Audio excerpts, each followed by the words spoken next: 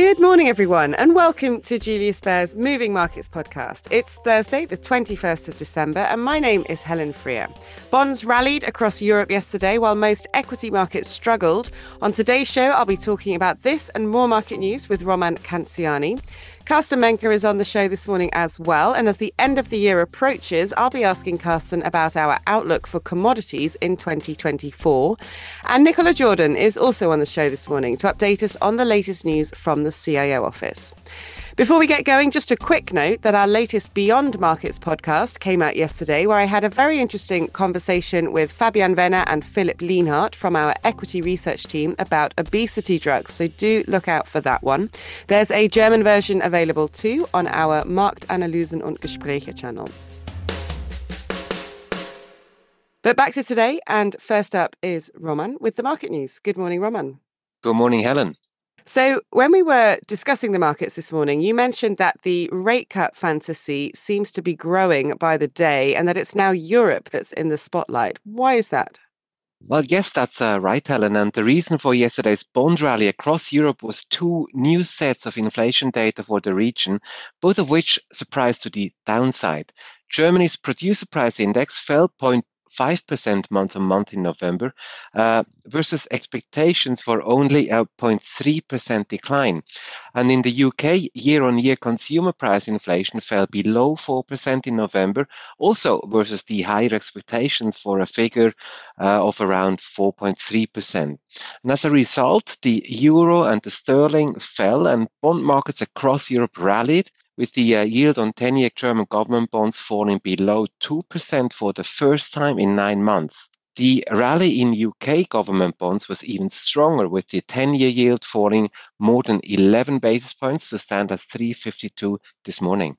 But stock markets weren't so impressed, were they? That's absolutely right. While it's certainly good news that global inflation is starting to crumble on a broader basis, market participants, particularly in Europe, are concerned that central banks won't be quick enough to react and unwind their generally tight policies, triggering a widespread recession across the old continent and the UK. So, after a quick roar at the start of the trading day, stock markets across Europe struggled to defend Tuesday's closing levels. So the Euro Stoxx 600 index ended the day down just about even, while London's FTSE 100 managed to hold on to its gains, up more than 1%, thanks to many of the companies of the index profiting from the outlook for a weaker currency. Okay, let's focus on the US now. What happened there? Yes, it was a similar story in the US at the start of the trading day, with treasuries continuing their impressive rally and the 10-year trading below the 390 mark, a whopping 40 basis points lower than at the start of this month. Meanwhile, the stock market started the day in the red, not least on the back of weak results from FedEx, widely seen as a bellwether for the economic outlook. So the stock traded down as much as 12% on the day. Overall, there's a growing chorus of commentary on the newswires that the recent bond rally has gotten ahead of itself, unless, of course, the base case of those betting on lower rates is a deep recession. Which is not our research analyst base case, correct? No, it isn't. Our CIO Yves Bonson wrote just yesterday that he continues to see no signs of a US recession and that he expects US corporate earnings to grow in 2024, laying the fundamental base for a continuation of the equity bull market he believes we are in.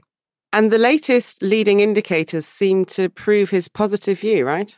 Yes, well, if you want to form an opinion based on one set of data, that's right. Yesterday, we saw the latest results from the US Conference Board's Consumer Confidence Index, which monitors economic conditions in December, and both subcomponents, so the assessment of the current conditions and that of the of expectations, surprised to the upside. Despite this, yesterday was a day of profit-taking, with the S&P 500 index closing down 1.5% and no sector posting a positive performance on the day. While telecoms were broadly flat, it was consumer staples and utilities that underperformed the market by a wide margin. And yields continued their march lower despite a relatively poor auction result for new 20-year treasuries. 10-year yields are at 3.88 this morning after Patrick Harker, the Philadelphia Fed president, said that the US central bank should start to slowly lower interest rates. Right. And what's the news out of Asia overnight? How are markets faring there? Well, unsurprisingly, Asian stocks are down overall this morning following the losses on Wall Street. And the story here is the same as in the US. Traders appear to be unwinding positions after the rally of recent weeks. And ahead of the long Christmas weekend, Japanese stocks are leading Asia lower, with Toyota down 4% on the news that a safety scandal is brewing, and the car makers recalled 1 million cars in the US. Meanwhile, Chinese onshore stocks are rising on new data showing that house prices in Shanghai and Beijing have risen sharply following recent policy easing, and despite rumors that the US is considering raising tariffs on imports of some Chinese goods, including electric vehicles. So the Nikkei closed down 1.6%, and the Shanghai CSI 300 index was up about 1% when I checked a few minutes ago. Okay, and what's in store for investors today then? Are we getting into the holiday lull now, do you think? Well, not quite, although the news flow on the data front is relatively light in Europe, with only Italy's PPI numbers and France's business confidence expected today. There is still plenty to look out for in the US, including the jobless claims for last week, the Philadelphia Fed's business outlook, and some US manufacturing activity data.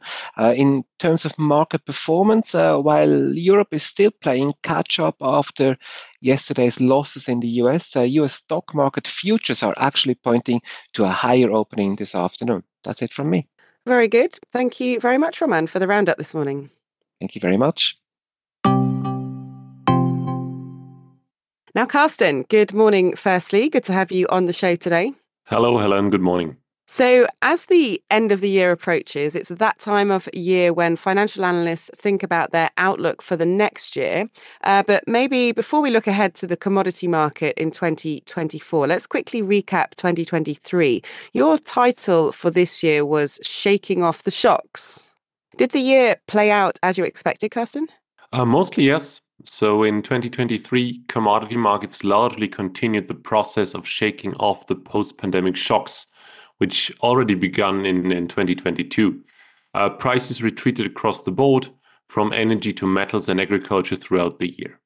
Of course, the underlying narratives changed with time. So initially, after China's reopening, euphoria, recession fears were still dominant and depressed the market mood and prices.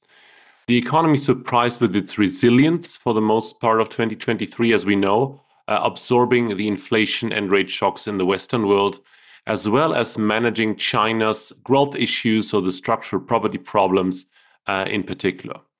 Eventually, the beliefs about structural scarcities of commodities came under scrutiny. The supply situation across commodity markets overall normalized or started to normalize, and signs of cost inflation remained absent.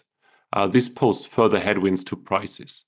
The most notable exception is, of course, gold, which failed to retreat despite lower recession risks and despite fading safe haven demand. Okay, let's look ahead now then. You titled the 2024 outlook Nearing the New Normal. This doesn't sound like your overall view on commodity markets is changing. No, it doesn't. Instead, we believe that these established trends, they will largely continue. The old new normal, so to speak, and the impacts of the strongly spinning investment and innovation supercycles we are observing in the economy overall should create more headwinds than tailwinds for commodities.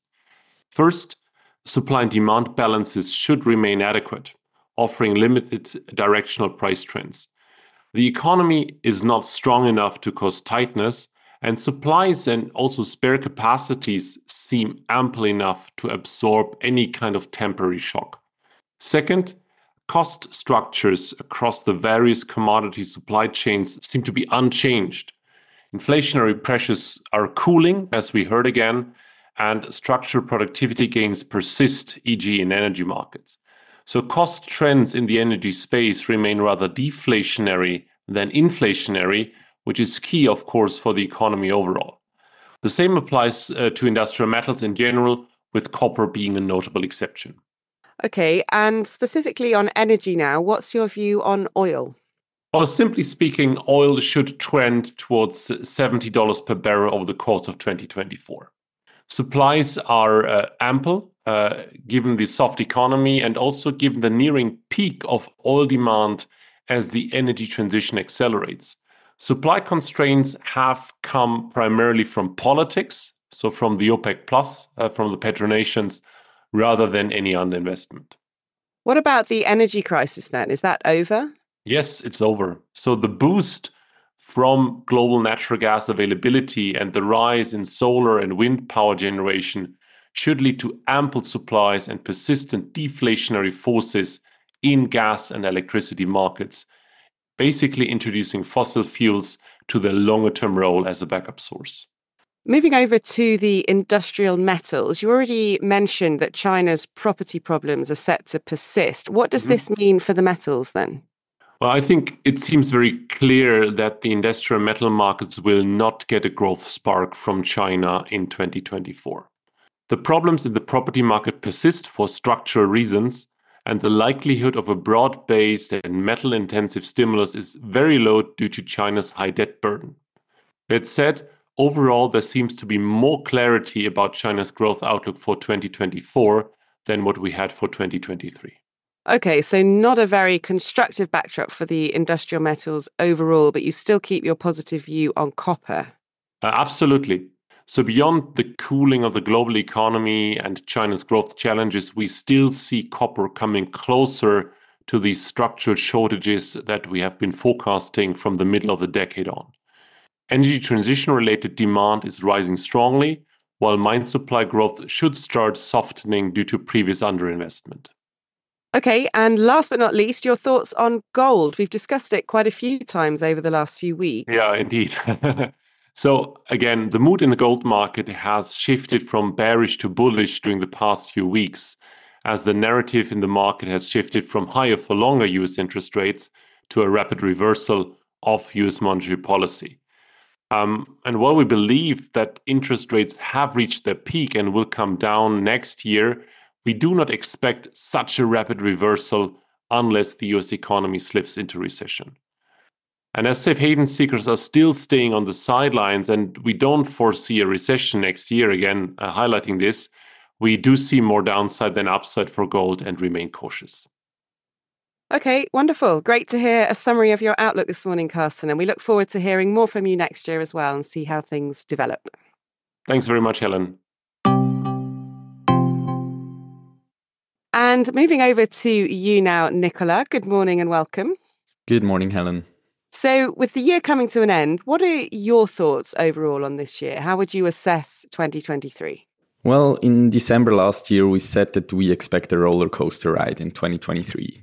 And looking at the year-to-date performance chart, it has been quite a ride indeed. I think in hindsight, we definitely made the right call not to enter the year as bearish as most of the other market participants.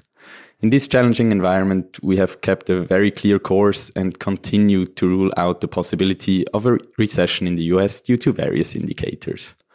Of course, we also had trickier months in late summer, for example, where our bullish view was challenged quite a bit, but it was definitely worth it to stick to our fundamental beliefs in order to be fully invested during this impressive year-end rally we are witnessing. All in all, 2023 is likely to go down as a good year for financial markets and most investors, something that was not necessarily expected by many 12 months ago. Okay, and let's look ahead now then to next year. What are you expecting for 2024? Well, first of all, I think it's important to mention that the world is not going to drastically change on New Year's Eve. So our views also do not necessarily take significant turns during that time of the year. But of course, it's always a good time to reflect on our expectations and assess whether we are still comfortable with the current portfolio construction. As Roman mentioned in the beginning, we continue to see no signs of a US recession and expect US corporate earnings to grow in 2024. However, we think this favorable macroeconomic backdrop is somewhat mitigated by the fact that the current market consensus is much less pessimistic than 1 year ago. Why is that important? Well, if all the market participants are already bearish and remain on the sidelines, there are not many sellers left and the downside is limited. On the other hand, if the consensus is bullish, most market participants are already invested, there are not many buyers left and the upside potential is somewhat kept. Nonetheless, we expect the bull market in equities to continue well into 2024 and remain bullish for the time being. And what about in terms of positioning then? Have you made any changes to your asset allocation recently? No, we entered the new year with an unchanged positioning in our portfolios. We think the construction is well balanced, meaning that we are able to nicely perform in a potential market rally in January, but we are also reasonably defensive in case of a downturn. We also remain comfortable with our overweight position in the US dollar in non-US dollar portfolios. It offers us some protection in multi-asset portfolios in the event of another rise in interest rates or even in a potential recession. We might consider doing some tweaks to some smaller positions in our portfolios in January, but I do not anticipate big changes to the overall risk load. That's all from my side. Back to you, Helen. Excellent. Thanks very much, Nicolas, for joining us this morning. Thank you. So that is all for today. Thank you again to my guests this morning, and thank you all for tuning in. If you enjoyed today's show and you haven't yet subscribed, then don't forget to do so. And please also leave us a review on whichever platform you like to listen on. And do join us again tomorrow when I'll be back talking to more of our colleagues about what is moving markets. Have a great day, everyone, and bye for now.